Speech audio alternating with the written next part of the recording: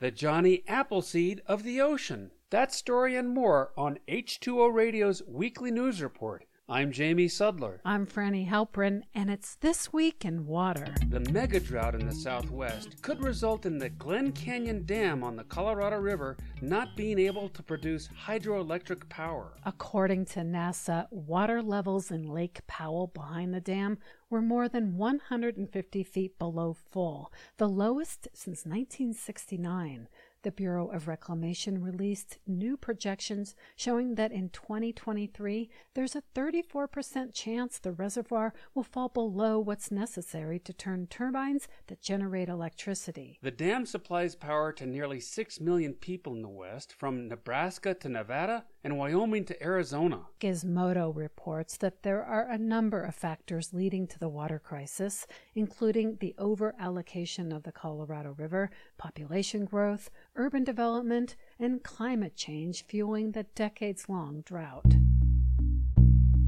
World leaders gathered for the annual UN General Assembly, and last week the calls for unity on climate action were emphatic. Secretary General Antonio Guterres said there needs to be a sense of urgency ahead of the UN COP26 climate summit, which is just weeks away. Calling it a code red for humanity, Guterres pushed for progress to be made on keeping global temperature rise to the 1.5 degrees Celsius target. He also implored wealthier nations to deliver promised financial aid to help developing countries in their adaptation and resilience efforts, especially as they compete for dwindling resources such as water and arable land. His fiery remarks warned that the world is on the edge of an abyss and moving in the wrong direction. Indeed, many countries are falling short on their Paris commitments. A UN report released last week showed that emissions are rising, not falling. There were promising announcements, however.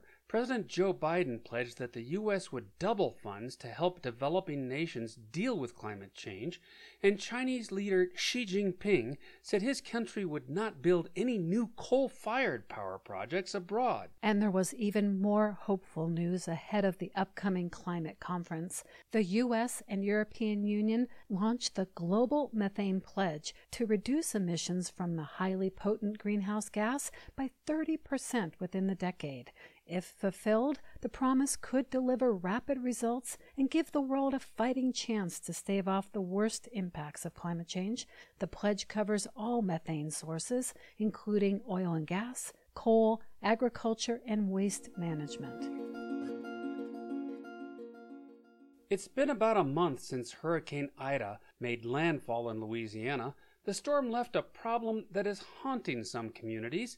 Caskets with the remains of loved ones were washed away from their resting places. In Ironton, a small community south of New Orleans, 10 feet of water washed over levees, resulting in dozens of caskets and tombs ending up in people's yards or underneath houses, with the remains of some bodies visible in broken coffins. Louisiana has a cemetery response task force, and they were in Ironton last week to recover caskets and tombs and take them to a staging area where they could be identified. Many graves in South Louisiana are above ground because the area is below sea level in places, and digging a hole would fill it with water. After Hurricane Katrina in 2006, Louisiana passed a law requiring caskets to have a permanent identification so remains can be returned to their proper resting place.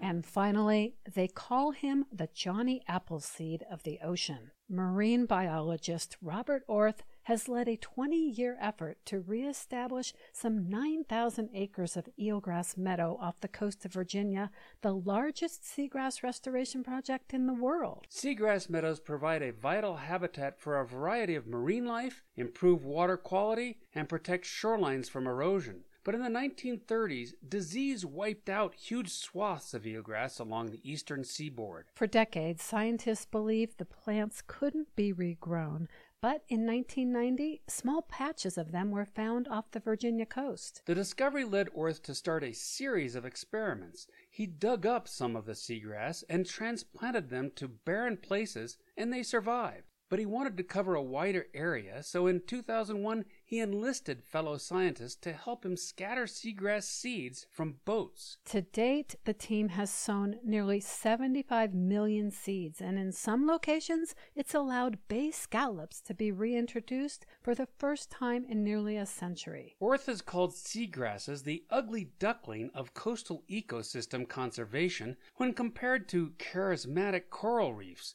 but their value for combating climate change is being recognized. Seagrasses can capture carbon from the atmosphere up to 30 times faster than tropical rainforests. Dr. Orth's contributions are also being recognized. This month, the recently retired professor at William & Mary's Virginia Institute of Marine Science was honored with a Lifetime Achievement Award.